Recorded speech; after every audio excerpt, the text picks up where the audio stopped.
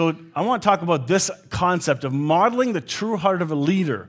And you'll see what I mean by the time we're done, because we're going to end with the leadership model, the leadership example that Jesus does. And it's pretty powerful. But before that, as we're heading towards the triumphal entry, Palm Sunday, something really big happens with two disciples. And I want to read you the story. This is the glorious transfiguration. This is not a story talked about too much. And if it is, I think it's been underplayed. And the only reason I say that is because I have underplayed it. I have not seen the depth of what this miracle and what this presentation is all about. We do know that through some of the stories we covered in the last 5 weeks, there's some pretty wild miracles. Like we saw people getting healed. And by the time you see some of the other miracles, you go, that's easy. That's all small-time stuff. And then he walks on water, which freaks them out. And then, the dead guy being raised from the dead, popping up on his way to the cemetery. Lazarus coming out of the tomb. These are pretty significant miracles. We're seeing all kinds of miracles, but this was also a miracle. And we don't see the story as a miracle. We see the story as just another part of God trying to reveal something, but it is a miracle because they're involved in it. All the participants are. So let's take a look at Matthew 17, and we'll just kind of rip through it. I want you to see a couple things in this story. 6 days later, Jesus took Peter and the two brothers, Jacob or James, and John, and hiked up a high mountain to be alone. By the way, that Jacob is the correct name from the Aramaic and Hebrew. It's just been translated into James, but it's Jacob. They hiked up a high mountain to be alone. So that's how the story starts. So only 2 disciples went, not the whole crew, but I thought I was part of the group. What would the other disciples have said when they heard about this? How come I got left out? You were snoring. What? They were, who knows why they were invited and went along. I don't know. But they're heading up a mountain. Why would Jesus go up the mountain? Same reason we have observed through all these messages so far. His Father told him. It doesn't say it in the text, but if we look at the pattern of what's happened here, this is Jesus abiding in the Father every moment of the way, and he's told, go up that mountain. He might even have said, bring those 2. Notice Peter. Peter and the 2. Never mind. Moving on. Then Jesus' appearance. This is where the miracle happens. Then Jesus' appearance was dramatically altered. A radiant light as bright as the sun poured from his face, and his clothing became luminescent, dazzling like lightning. He was transfigured before their very eyes. Then suddenly Moses and Elijah appeared, and they spoke with Jesus. So, up a mountain, right? I bet you somebody down below is going, light! Or maybe somebody saw a shooting star. Who knows? But there's something super, super bright going on here. Where else in the scriptures do we see a story of somebody becoming translucent or a glory, hint, hint, that comes about? Who has that in the presence of God? Moses. Okay? You all knew that. You just need your second cup of coffee. It's fine. But there's 2 things here. The light. And it also says in some translation that light enshrouded all of them. So all of them were in that light together. It wasn't the disciples, the 3 of them sitting outside and looking in. They were participating in it and were so in awe, so in shock. And then 2 people show up, Moses and Elijah. My question is, how did they know it was Moses and Elijah? I remember his picture. I saw it on Facebook. No, how would they know? Mind you, this is all hindsight now, right? Because this story is written later. You do get that, right? It wasn't written at the time of the story. So here are these 2 figures, and then it says they spoke with each other. How long? Yo, okay, done. No, they had some kind of conversation because that's how Jesus rolled. So all these guys played a significant role in this, and I want to highlight two key things. This transfigured thing. Moses also went up Sinai's mountain and received an impartation of glory. His face shone and had to be veiled because it stuck. Now, I didn't see anything about Peter and Jacob and John or James and John having to cover their heads in this story because the glory was too bright. That didn't happen here, but in this picture it did. So the transfiguration of Jesus is also part of our destiny, for the same Greek word is used twice for believers. And I know some of you are going to go look this up because you're going to go, what? I got to see that for myself. That's fine. Go ahead and look. This is believers being transfigured by the renewing of our minds. That's in Romans 12. And by the glory of Christ within us that will complete our transformation into Christ's image, and that's in 2 Corinthians 3:18. Look those up. There's some similarities here about being transformed, transfigured, brought into the glory, transformed into the glory of Christ. It's a beautiful picture of what was going to happen. Now, Moses and Elijah, this is the part that blew me away. Moses represented the law, and Elijah represented the prophets. Both Moses and Elijah were associated with Mount Sinai. Mountain. And here, where do they go? Up a mountain. Each one of these three stories, Elijah, Moses, now Jesus, on a mountain. Something quite significant. Both had a ministry of performing astounding miracles, and both had unusual circumstances surrounding their passing from this life into glory. There's something big about these two guys showing up with Jesus. Let's find out what it is. Peter blurted out, "Lord, it's so wonderful that we are all here together. If you want, I'll construct 3 shrines, one for you, one for Moses, and one for Elijah."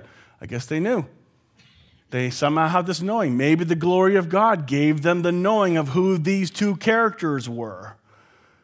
And the key is blurt, because that's how Peter rolled. Once a Peter, always a Peter. Okay? He stuck his foot in his mouth. He just oops and said what, because he spoke, he thought with his mouth. Do you know anybody else like that? Anyway, this is huge because he doesn't know how to react. We don't know how to always react. And some react by blurting, usually saying something stupid, and they get in trouble for it later. Others react by contemplating and thinking, I got to think this one through, and who knows? So we all have different reactions. We all have different personality styles. But while Peter was still speaking, a radiant cloud composed of light spread over them, enveloping them all. And God's voice suddenly spoke from the cloud, saying, "This is my dearly loved Son, the constant focus of my delight," or whom my favor rests. Listen to him, or constantly listen to him. God speaks. When was the other time he spoke? No, when was the other time he spoke to Jesus? When did God's voice come out? At the baptism. That's right. There was a glory that came down like a dove. Here, there's a glory of light that comes down, and it's not just on one person, it's on all of them. And God says to them, "This is my Son. This is the one. This is my delight. This is my joy. I'm so proud of my boy." Listen to him. You've been listening to the prophets, and you've been listening to Moses for so long. Listen to my Son. Yeah, I believe that this moment, a declaration was being manifested into the 3 disciples.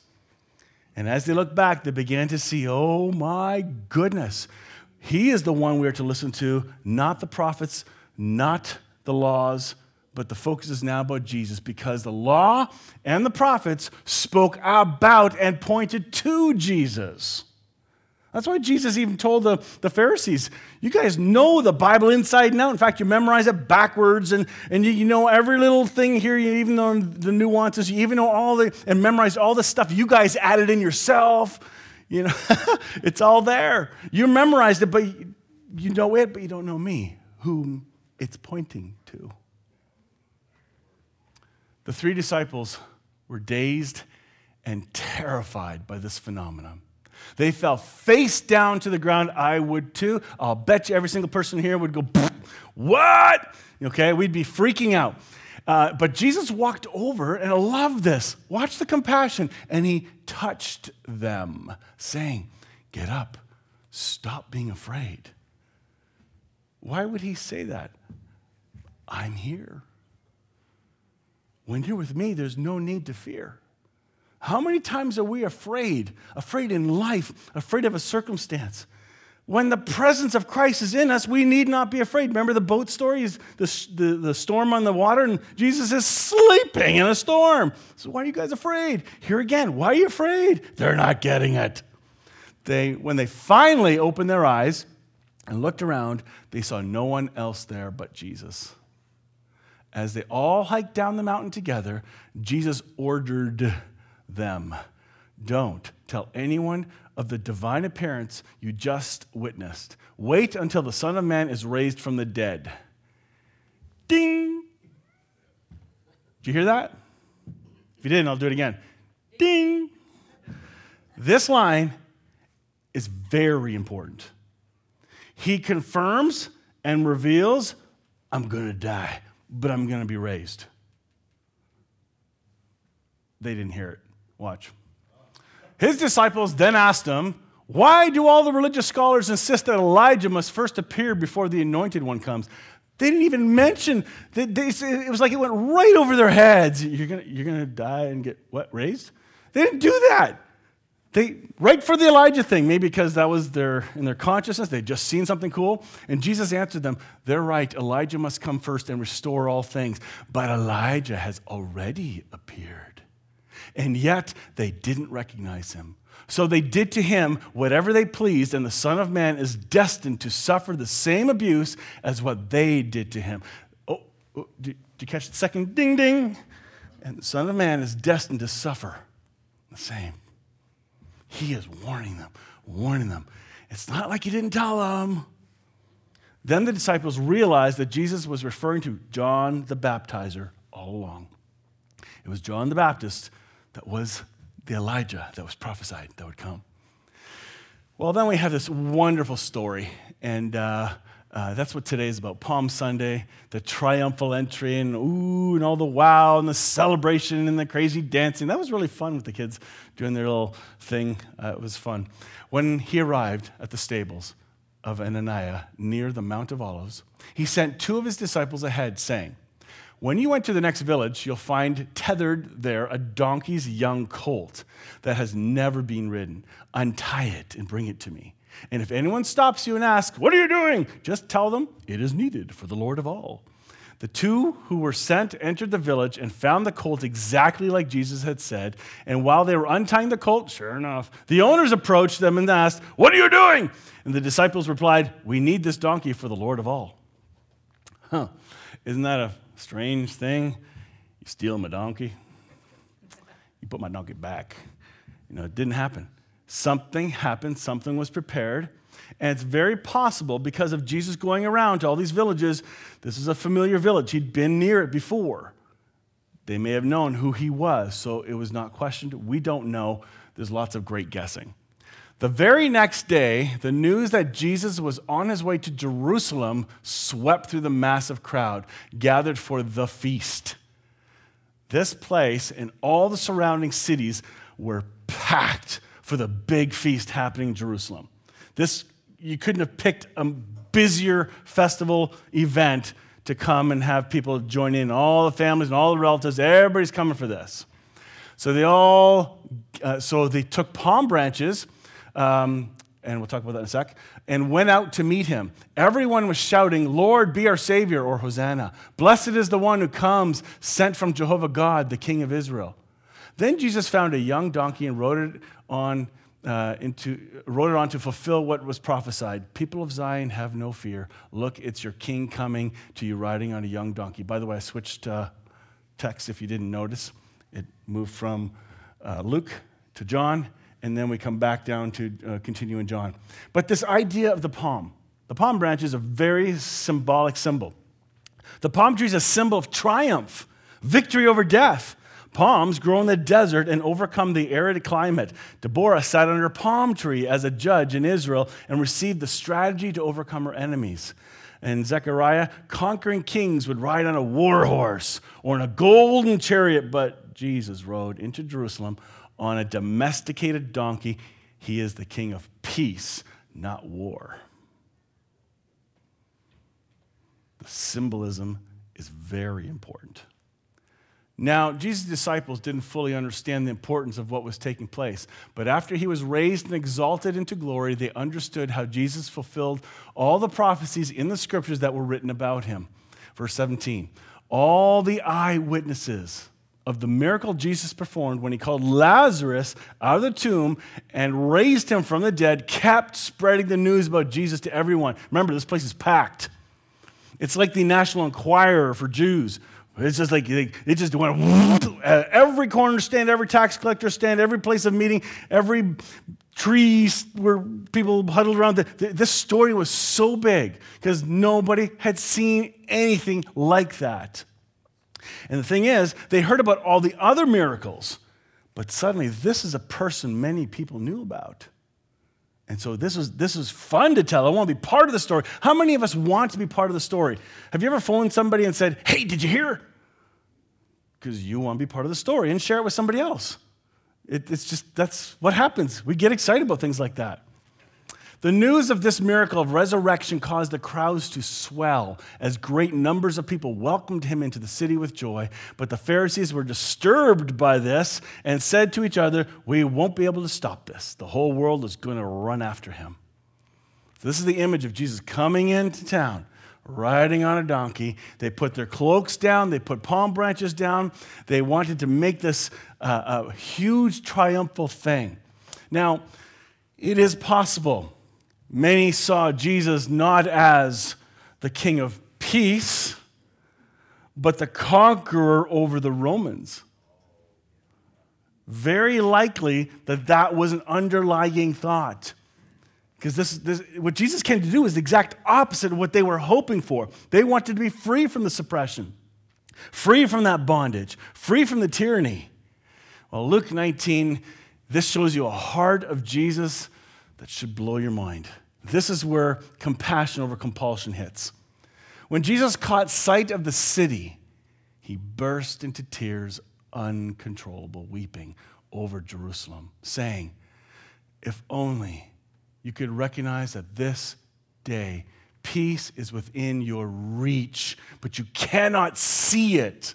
For the day is soon coming when your enemies will surround you, pressing you in on every side and laying siege to you. They will crush you to pieces and your children too. And when they leave, your city will be totally destroyed, since you would not recognize God's day of visitation. Your day of devastation is coming.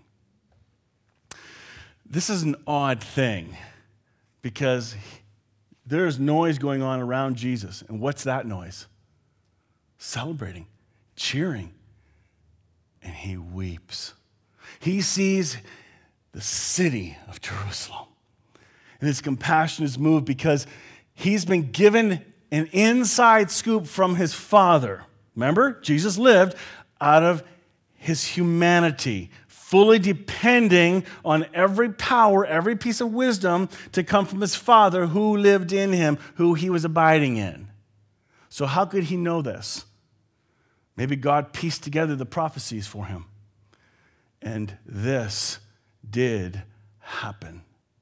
And when did this prophecy happen that Jesus just finished weeping about? He saw into the future to 70 A.D., he saw the utter destruction of Jerusalem. The slaughter of men, women, children. And it's interesting if you look at Josephus, one of the great non-Jewish, non-believing writers, who's a historian. He said many, many people died long before the Romans actually got into the doors, into the gates. They died of starvation.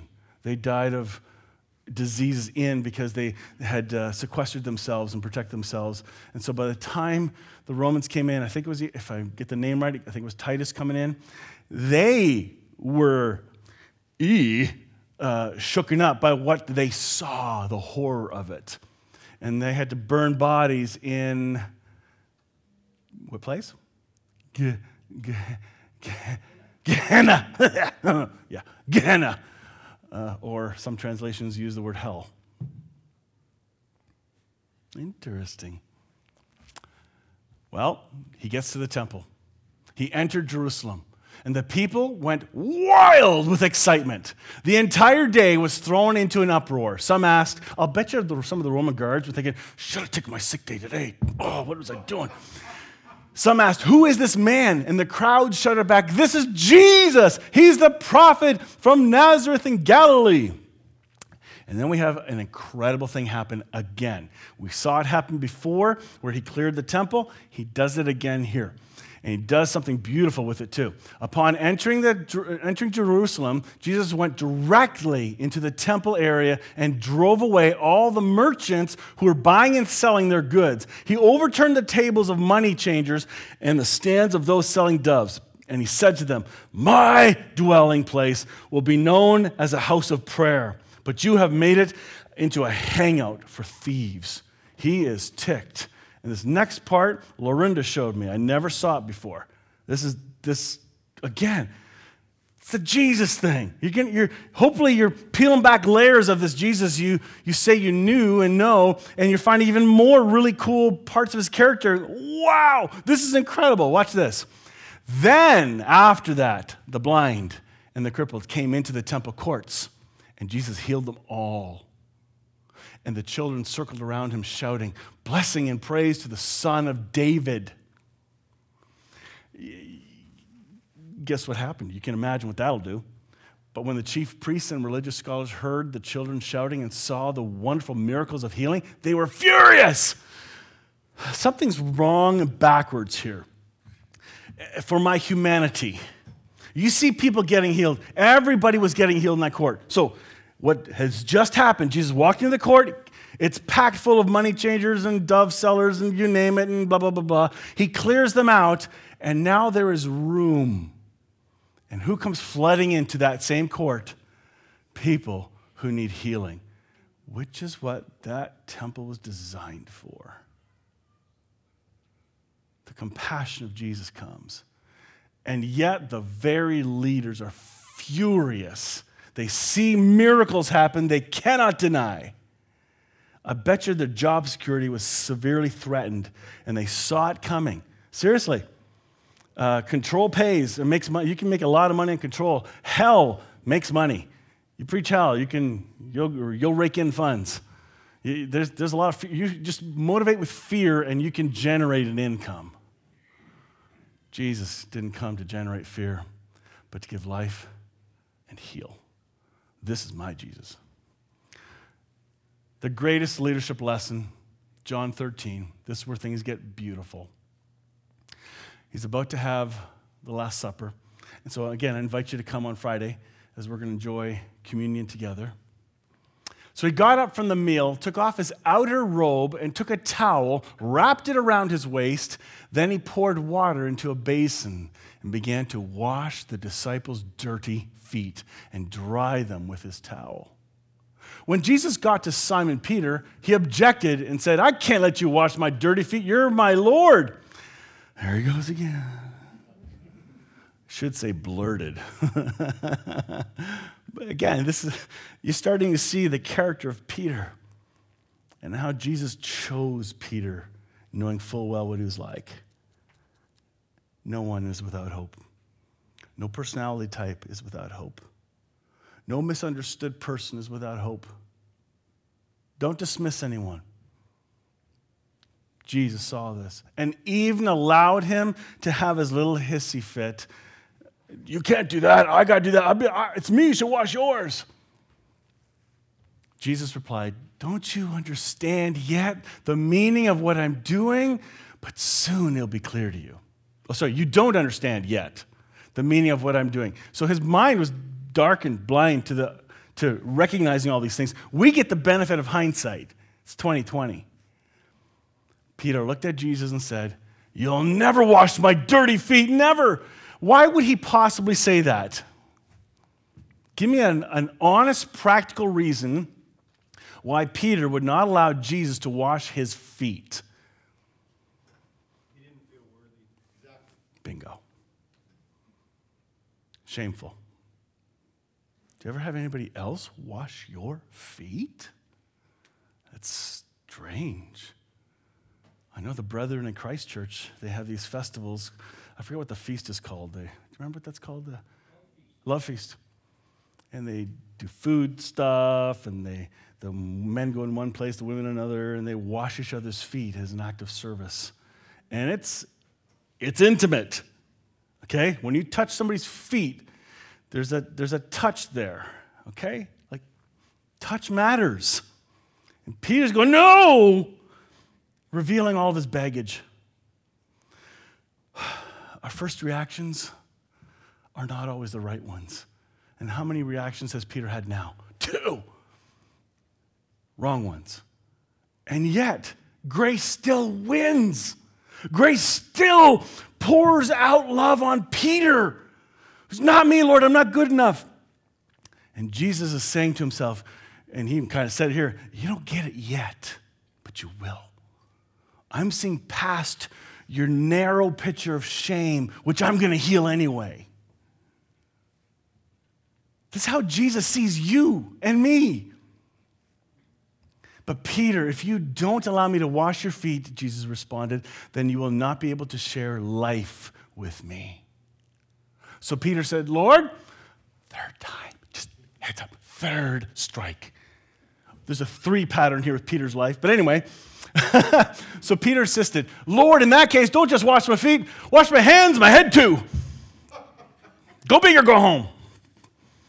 And Jesus said to him, "You're already clean. You've been washed completely. You just need your feet to be cleansed." And that can't be said of all of you, as he looks around. For Jesus knew which one was about to betray him. And that's why he told them that not all of them were clean.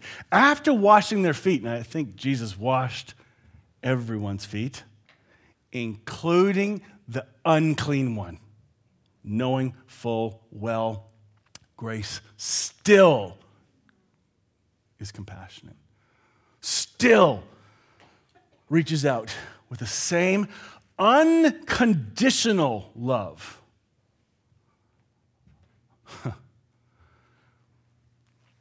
After washing their feet, he put on his robe, returned to the place at the table. "Do you understand what I just did?" Jesus said. "You've called me your teacher and Lord, and you're right, for that is who I am. So if I am your teacher and Lord and have just washed your dirty feet, then you should follow the example that I've set for you and wash one another's dirty feet. Now do for each other what I have just done for you. I speak to you timeless truth. A servant is not superior to his master, and an apostle is never greater than the one who sent him. So now put into practice what I've done for you, and you will experience a life of happiness enriched with untold blessings." Talk about the heart of the divine speaking through Jesus, instructing the disciples. Here, this is the example I've given you. This is how you lead, by being a servant. I've said this before, but there's so many conferences on leadership and developing leadership skills and becoming a person of influence and becoming blah, blah, blah, blah, grow this, grow blah, blah, blah, blah. And there's not one on how to be a better servant. Foot washing 101. Where's that? This lesson is deeply important for anybody who's trying to attain a position, power, or role. Your eyes are on the position, power, and role, not on Jesus. Because if you're going to attain that by his divine influence, he'll do it for you. You do not do it yourself. But I'm just reacting. I'm trusting Christ's life in me. Yeah, I'll try that too. Like, motives are brutal. Takes one to know one. The model has just been set. Even if you don't do it physically, but washing each other's feet, serving, seeing the other's needs before yours. Doing a job nobody else wants to do, but trusting the indwelling life to do the thing that needs to be done, not out of compulsion, but compassion, non-judging. They don't deserve it. Look what they just did to me. Well, what did Jesus just model? Peter, who blurted 3 times, denies him later 3 more times. And I'm certain if somebody wrote a whole life story on Peter and just all the stuff he said and did, we'd be going, oh my goodness. It's very possible. There's enough given to us to insinuate that.